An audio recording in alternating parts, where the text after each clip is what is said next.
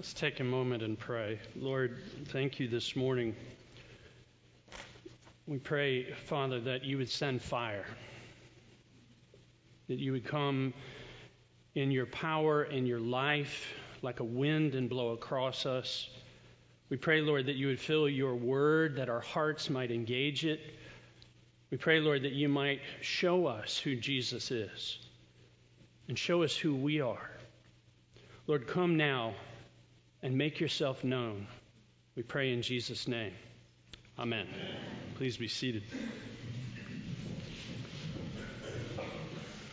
Well, we are continuing in our His Story series. If you're just joining us or you've been away for a while, we were working our way through the fall, kind of hitting the high level of the Old Testament. We're hitting the big themes, looking at how God is involved in history and to the current day. We're moving towards Christmas with the coming of Jesus Christ. If you were here last week, Kendall took you into the life of King David. We saw the first of the really good kings show up, the one chosen by God with a heart like God's own heart. God promised David that he would always have an heir, and that heir would be king forever. There's this everlasting promise, a kingship that goes on. Well, David eventually died, and his son Solomon was raised up. Solomon created and built the temple of God, the worship of God located in Jerusalem. The sacrificial system became the heart of the people. It was intended to be the place where sacrifice, worship, and the life of the people was truly found. After Solomon, I'm just bringing you up to speed so you know where we are. We're taking these big leaps in history. After Solomon died, it wasn't long before the kingdom was split. It was split into two kingdoms, so that you had the northern kingdom and the southern kingdom. The northern kingdom was in Samaria, and, well, the northern kingdom had basically 10 tribes associated with it. The southern kingdom was around Jerusalem, around the place of worship. It had 2 tribes. So when you read in Scripture the kingdom of Israel, that's the northern kingdom. When you read about the kingdom of Judah, that's the southern kingdom. These 2 kingdoms didn't last all that long. The northern kingdom about 200 years until the Assyrians came, and the Assyrians vanquished the northern kingdom. The southern kingdom lasted about 350 years, 400 years total, when the Babylonians came and destroyed it, and the people were sent into exile. We'll get to that in a few weeks. Right now we're in the prophets. We're not going to get to all of them. We're just going to hit a couple, and we're going to see what prophets are all about and what this kingdom period has to say to us. Now, in the kingdom period, there are a lot of kings. Some of them are good, but most of them are bad. Yeah, the other option, right? A few are mediocre, but there's not a whole lot of wiggle room. They're either good or bad. The good kings tending to lead people to the Lord, to stay faithful to Yahweh. The bad kings going in other directions and leading the people with them away from the Lord. Now, in the midst of all these kings, you have prophets. And the prophets always called people's hearts back to God. Everybody say, hearts back to God. If you want to surmise all those books of the prophets, it's hearts back to God, hearts back to God, hearts back to God. That's what the prophets did, calling people back to right worship and a right allegiance and a solidarity with the living God. That's the message of the prophets. Now today, in that lesson, that long lesson we had, and I know the lessons are long, but we're trying to get in, it's like solid chunks of meat in this series, if you will. We've got King Ahab. King Ahab is one of the bad kings. In fact, he might be one of the worst of the kings. This is what the Scripture says about Ahab. Ahab did more to arouse the anger of the Lord than did all the kings of Israel before him. The only one worse than him was his wife Jezebel, who talked him into killing all the prophets of God. And so they're a bad couple. This is a power couple, and they are not good. They are evil in the eyes of the Lord. This is what the Bible says. Ahab served and worshipped Baal. In fact, he erected an altar in the temple of Baal, which he built in Samaria. Everybody say Samaria. That's important to remember. So northern kingdom, Samaria, they're worshiping Baal. They've erected a temple. Now the Scripture makes clear that the choice that he made to worship other gods is what put him at odds with Yahweh, what put him at odds with the living God. And that is the story of the world. People worshiping other gods than Yahweh, than the living and true God, the one God Almighty. Now, as happens often in the worship times, this is all preliminary. We'll get to the sermon in a minute. Right? But you got to lay the stage because a lot of us don't have a great understanding of the biblical narrative and framework. As often happens in bad times, really good things happen because of God. And so in the midst of this bad time, with Ahab and Jezebel and a lot of prophets getting killed, God raises up Elijah. And he is one of the mighty prophets that has ever lived. In fact, he is of the probably top two Old Testament prophets, Moses and Elijah. Do you remember where they show up in the New Testament? The Mount of Transfiguration. We're going to come back to that. Just keep that in the background. Now, the prophets come to turn people's hearts to God. That's what they do. Turn hearts to God. Everybody say, turn hearts to God. Turn hearts to God. That'll be important to remember. Turn hearts to God. Now, here's our last bit of backstory, and then we'll get into the text. There were a lot of Baals, false gods, that were worshipped at various times. Ashtoreth is another one, but really the term Baal was used to kind of wind them all up into one. There were lots of Baals, lots of different gods. The one that Ahab was most associated with was with the storm god. Now think about what a storm god does. Storm god has power, can send lightning. A storm god provides rain. Rain in an agricultural community provides prosperity and goodness. This is a God of prosperity that Ahab worships. That's very important to recognize. Ahab's all about prosperity. He's all about affluence. He's all about having much. He's all about power. And God sends Elijah and tells Ahab there's going to be a drought for 3 years. There will be no rain until I say so. That's the big setup for what we get to today. There will be no rain. Now, what's amazing is the northern kingdom, and if you've not been there, the northern kingdom, Samaria, that northern part of Israel, is very lush. It's the farming and agricultural region in Israel. The southern kingdom, very hot and deserty. And so to not have rain in the northern kingdom because God has called a drought means the entire region is dealing with famine. They're dealing with pandemic. They're dealing with adversity at a national level. That's what is happening in the midst of where our text comes in.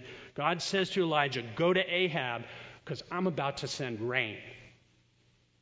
Verse 17. When Ahab saw Elijah, Ahab said to him, is it you, you troubler of Israel? And he answered, I have not troubled Israel, but you have, and your father's house, because you have abandoned the commandments of the Lord, and you have followed the Baals. Now therefore send and gather all Israel to me at Mount Carmel, and the 450 prophets of Baal and the 400 prophets of Asherah who eat at Jezebel's table. So Ahab sent to all the people of Israel and gathered the prophets together at Mount Carmel. There's a showdown that's about to happen. This is like the gunfight at the OK Corral. Right? This is going to be like Luke against Darth Vader. This is going to be like Rocky Balboa against Ivan Drago, right? The USA against Russia, right? The American hockey team against, this is, right? Think of showdowns. That's what is going on right here. All of Israel is called to be a part of it. There are thousands of people gathering around Mount Carmel, spectators to see. The battle is about their hearts. The battle is about their hearts. Now, lest we think that those are primitive people worshiping small gods and little idols and that they were different than us, they are no different than us. The battle throughout all of history has been for the hearts of people. This is always the battle that goes on. This is always what's happening. There is a battle for hearts.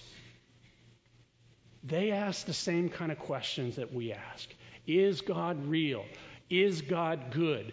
Does God care? Will God provide? Can he be trusted? Will God listen? Will God do something about the situation of my life? These are all heart questions. These are all questions we ask. These are all questions they asked. And they all have to do with hope. And they all have to do with allegiance. They all have to do with what we will trust in and where our security will be found. What's happening on Mount Carmel is happening in your heart and in my heart. Every single day there is a battle for our allegiance. There's a battle for your heart and mine going on. Who's really God? Verse 21. And Elijah came near to all the people and said, "How long will you go limping between two different opinions? If the Lord is God, follow him.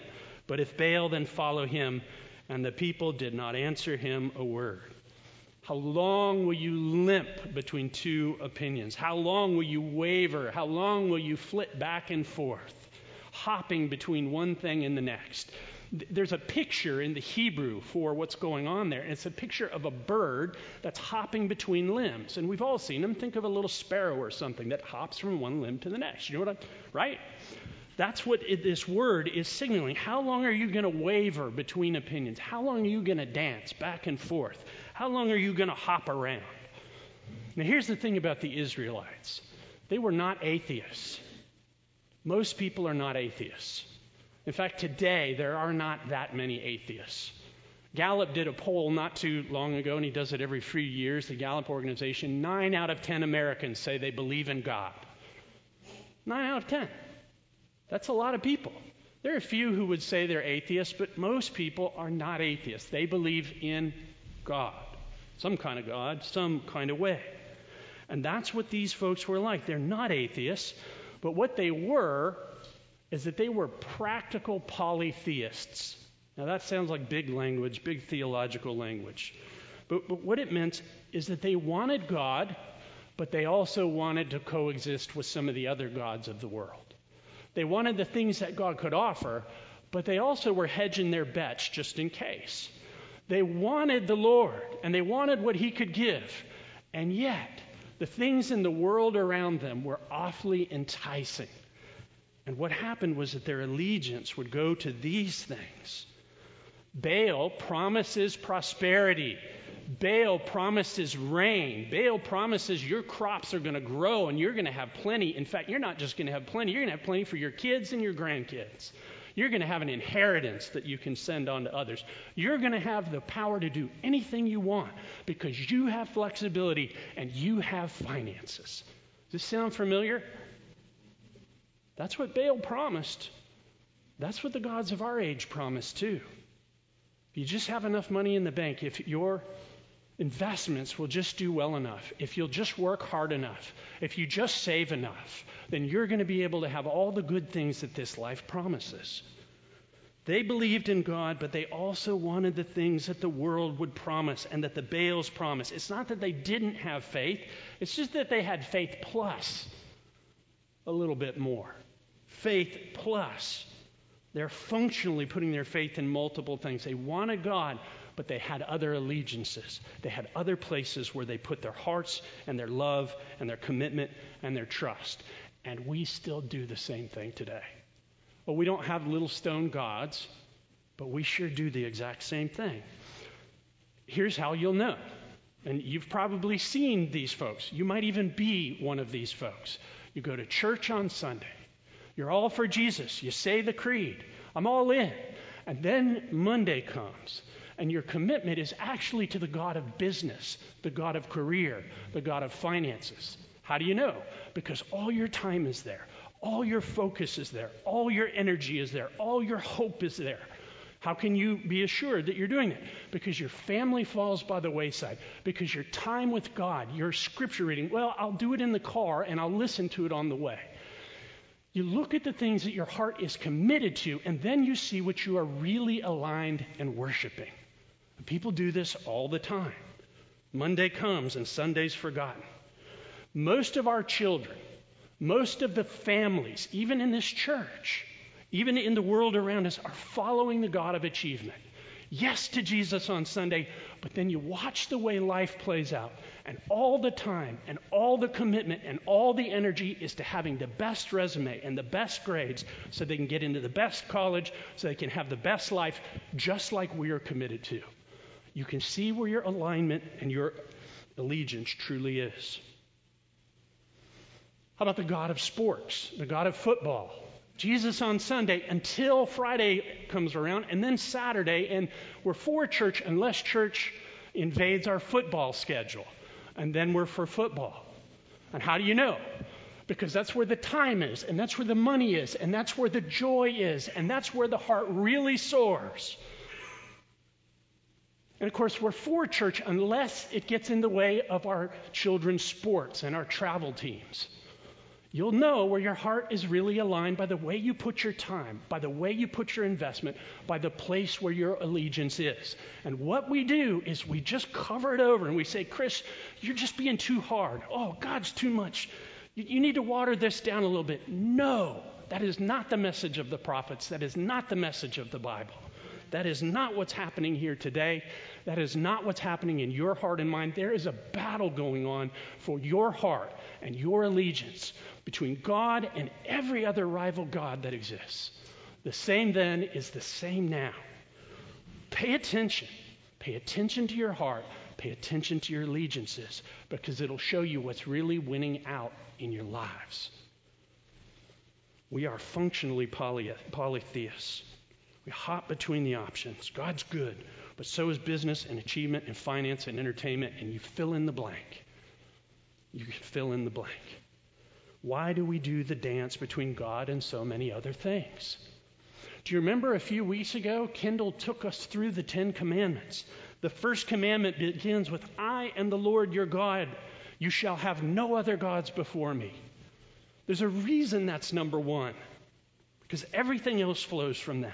You shall not worship idols. You shall not worship other gods, because I am a jealous God. Jealous for what? Jealous for your heart. Jealous for your worship. Not in an evil and vindictive way, but because he knows that in worshiping him, you will have life. But in worshiping anything else, you will come up empty. It will promise much and give little, certainly in the long run. This is the theme of the Bible. This is the theme of your life. This is the theme of every person who has ever lived. God is to be exclusively worshiped, but lots of other things compete for your allegiance. Now, what's happening in Elijah's story, in this showdown, that God is saying, as he sends a drought to thwart the storm god, there's no difference between what Elijah's going about and talking about and what Jesus has to say that Laura read for us in the gospel. You can't serve two masters. You're going to be devoted to one, or you're going to serve the other. So this isn't just an Old Testament thing. This is a Bible thing. This is a Jesus thing. That's why we start our service by saying, love God with all your heart, mind, soul, and strength. That is the number one thing that we are called to. We'll go back to the text. Verse 22. Elijah says to the people, I, even I only, am left a prophet of the Lord. But Baal's prophets are 450 men. So let 2 bulls be given to us, and let them choose 1 bull for themselves, cut it in pieces, lay it on the wood, but put no fire to it. And I will prepare the other bull and lay it on the wood and put no fire to it. And you call upon the name of your God, and I will call upon the name of the Lord. And the God who answers by fire, he is God. And all the people answered, Amen. Good idea. Well spoken. Now think about the context. 3 years of drought. Finances are hurting. Their investments are on the rocks. You know people are committing suicide along the way because everything that they put their hope in is failing. And they're thirsty, and their kids are thirsty, and their grandchildren are thirsty, and their crops are thirsty. And so they're desperate at this point. And Elijah says the God who communicates and shows himself through fire, that's the real God. That ought to ring some bells for you if you've been around in this series. Because we have seen fire all the way throughout, the presence of God coming in fire. You remember? Abraham's covenant with God. God passes like a flaming torch through the sacrifice. We get to Moses, and though we didn't do his story, Moses, God reveals himself through the burning bush. And then, of course, God comes with fire and leads them through the desert, a pillar of cloud and a pillar of fire. At Sinai, fire falls. Fire is a big theme, and that goes all the way through into the New Testament. That's the story of Pentecost. God will show himself through fire. Verse 26, Elijah said to the prophets of Baal, choose for yourself one bull and prepare it. 25, for you are many and call upon the name of your God, but put no fire to it. And they took the bull that was given them. They prepared it and called upon the name of Baal from morning until noon, saying, O Baal, answer us. But there was no voice. No one answered. And they limped around the altar. It's the same word that was used for the people. How long will you limp between two opinions? God is God, serve him. But if Baal is Baal, serve him. They're limping around. At noon, Elijah mocked them, saying, cry aloud, for he is a god. Either he's musing or he is relieving himself. You understand how earthy that is, right? Maybe your God is on the commode. That's what he's saying. Maybe he's on a journey, right? He's on vacation. Maybe he's asleep and you need to wake him up. And they cried aloud and they cut themselves after their custom with swords and lances until blood gushed out upon them. And as midday passed, they raved on until the time of the offering of the oblation, but there was no voice. No one answered. No one paid attention. They're praying, but there's no fire. They're dancing, but there's no fire. They're crying out. They're cutting themselves. They're bleeding for what they really believe in. Some of you are working yourselves bloody. Some of you are being driven, maybe not literally bloody, but you're bleeding all over the place for what your hearts are aligned to. Pay attention. This is so important. There's a lot on the line here.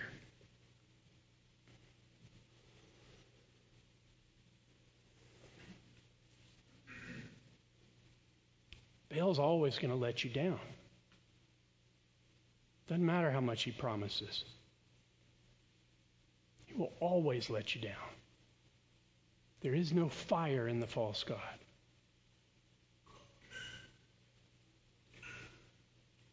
Verse 30. Elijah said to all the people, come near to me. The people came near to him, and he repaired the altar of the Lord that had been thrown down. And Elijah took 12 stones, according to the number of the tribes of the sons of Jacob, to whom the word of the Lord came, saying, Israel shall be your name.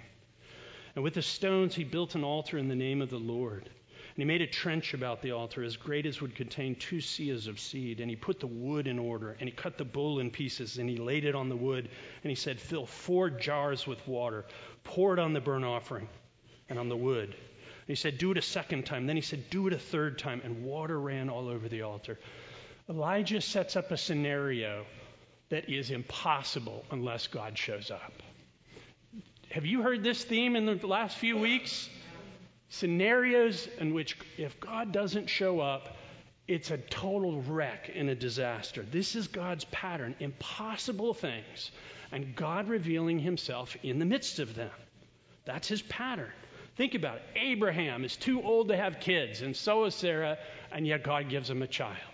Joseph is sold into slavery, and yet he ends up being the one who saves his people. Think about David last week. David is the runt of the litter, and yet he becomes the king. Think about the Red Sea. Impossible, and yet God leads them through the Red Sea. Think about Jericho. It made no sense to march around the walls doing nothing, and then to shout. And that's the battle plan. But this is how God works. He does his best work when you have nothing in your life but a wet pile of wood and no matches. Now, I do a lot of camping, and it's possible to make fire with no matches. You can do it using friction. But you cannot make fire with wet wood and no matches. And those are the kind of scenarios that often work out in our lives so that we will see who the true God is. Now, think about your own life. There are places that are going on where it feels like all you got is wet wood and no matches. The bills are too high for your business. The addiction has got you by the throat. Your child has run off, and it looks impossible for them to come back to God. And yet he can show up. But it sure looks like he will not do it. But he does his best work in these kinds of situations. This is where he shows up. Your relationship is failing. You're finding yourself deep in depression, deep in darkness, deep in a mess. And that's where God can show himself to be the true God. It might seem impossible. Can God really light a fire in my life with wet wood and no matches? Yes, he can. Yes, he can.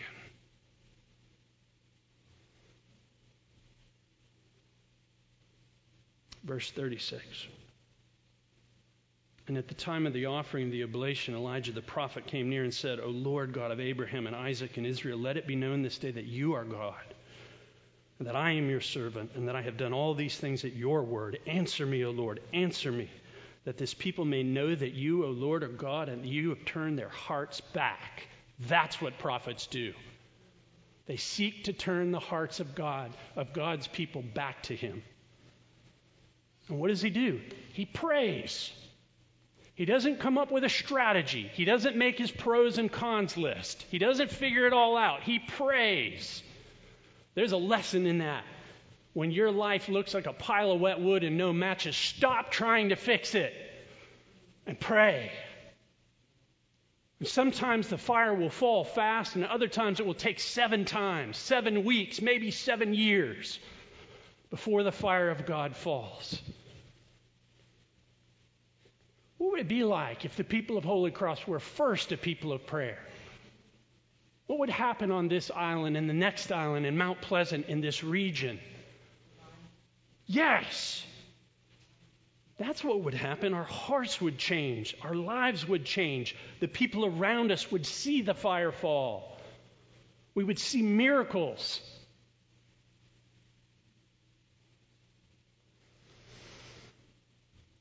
Verse 38.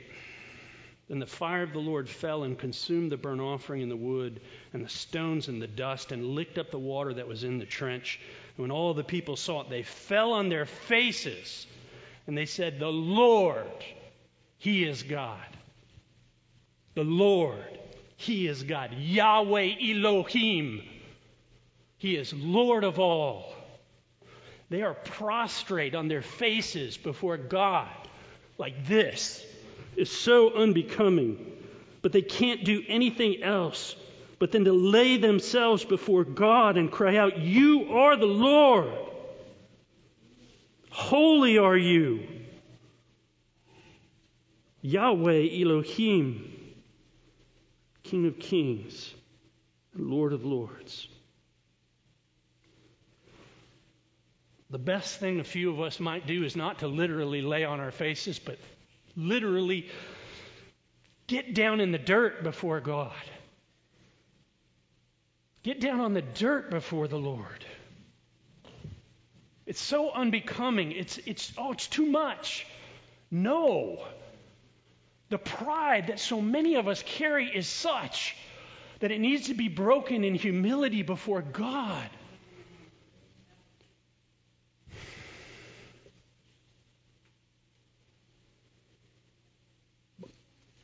God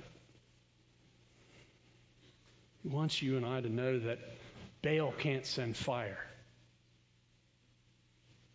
He can't send fire, but Yahweh Elohim can. Verse 40, and Elijah said to them, seize the prophets of Baal. Let not one of them escape. And they seized them. And Elijah brought them down to the brook Kishon and slaughtered them there. And then verse 41, we didn't put it in. And Elijah said to Ahab, go eat and drink, for the sound is of rushing rain. Now the rain is coming because the fire has fallen.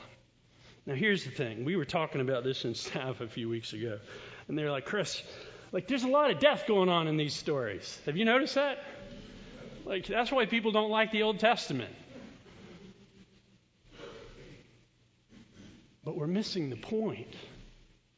This is life and death stuff.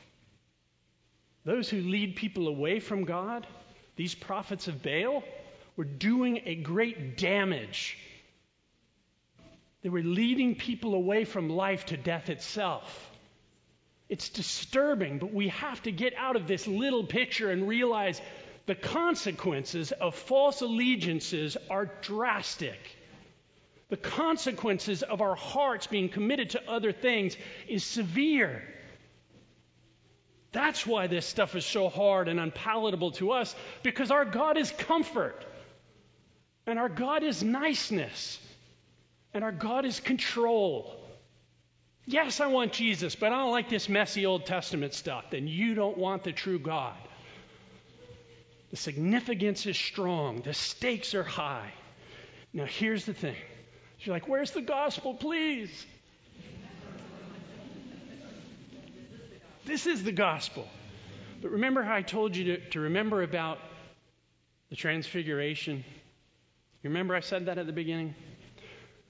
Jesus, after he said to his disciples, who do the people say that I am?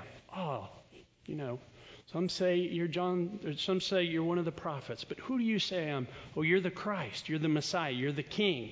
That's a theme, right? And then he takes them up onto the Mount of Transfiguration. He is changed before them. His clothes look like lightning. They look like fire. And then do you remember who shows up? Moses and Elijah show up. And they're talking to Jesus. And what are they talking to him about? They're talking to him about his departure. What does that mean? They're talking to him about the fact that he's about to go to the cross. And from that point, Jesus comes down off the mountain and they start to move toward Jerusalem, towards the cross. And along the way, he sends his disciples ahead of him into the towns of Samaria, the northern kingdom, so that they might announce that the king has arrived. And they reject the king. They don't want anything to do with Jesus. James and John, who are up on that mountain with Jesus, say to him, should we call down fire upon them? They've got in mind Elijah and Mount Carmel and this whole story we're looking at. They've rejected you. Should we call down fire and destroy them? And Jesus rebukes them. And he says, you don't get it. Because I have not come to call the fire down upon the people. I have come to let the fire fall on me.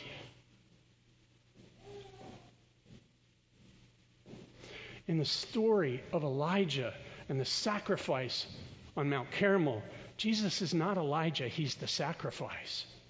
He's the one upon whom the fire falls. He's the one who takes upon himself the fire of God, the judgment of God, the penalty of God. For what?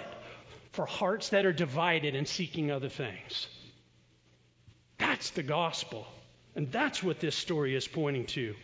Jesus says, I didn't come down to rain judgment upon you. I came that the judgment might rain upon me. I didn't walk up Calvary, that mountain, so that anybody other than I would have the judgment of God. Think about what the prophets of Baal require. That Baal requires of his prophets, that they would bleed for him. But what did Jesus do? He bled for us. He bled for you. He bled that you could be free. He bled so that no judgment would be on you. If that doesn't begin to wreck your heart, if that doesn't begin to allow you to see the depth of what God thinks of you, then your ears are stopped and your eyes are shut and your heart is hard. And you're in a desperate place.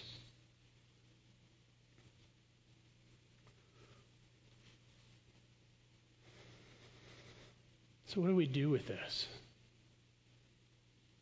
Well, I would suggest we get honest. The difference between those guys back then and us now is at least they were honest about their divided hearts. We tend to cover it over. They named their false gods.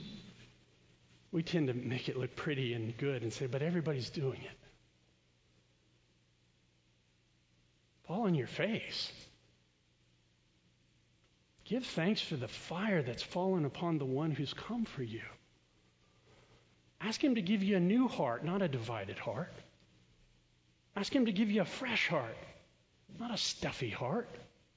Ask him to give you a full heart, not a religious heart.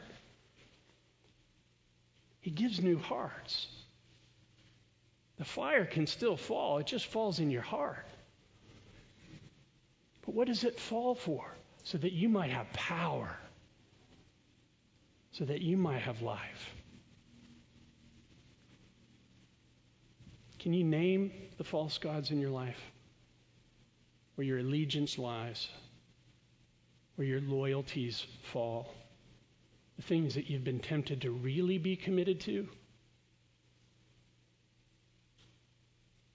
Jesus will receive those. But you got to give them to him. Let's pray.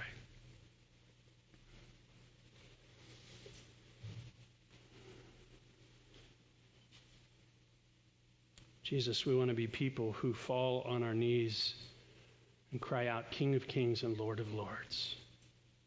Yahweh Elohim, the Lord, he is God. Jesus is Lord of all. We thank you, Lord, that you are the sacrifice. You are the altar. You are the one upon whom the fire fell, that it need not fall upon us. Turn our hearts back to you, Lord. Give us new hearts, clean hearts, full hearts, that we might worship you in the beauty of holiness. We pray, Lord, in your name. Amen.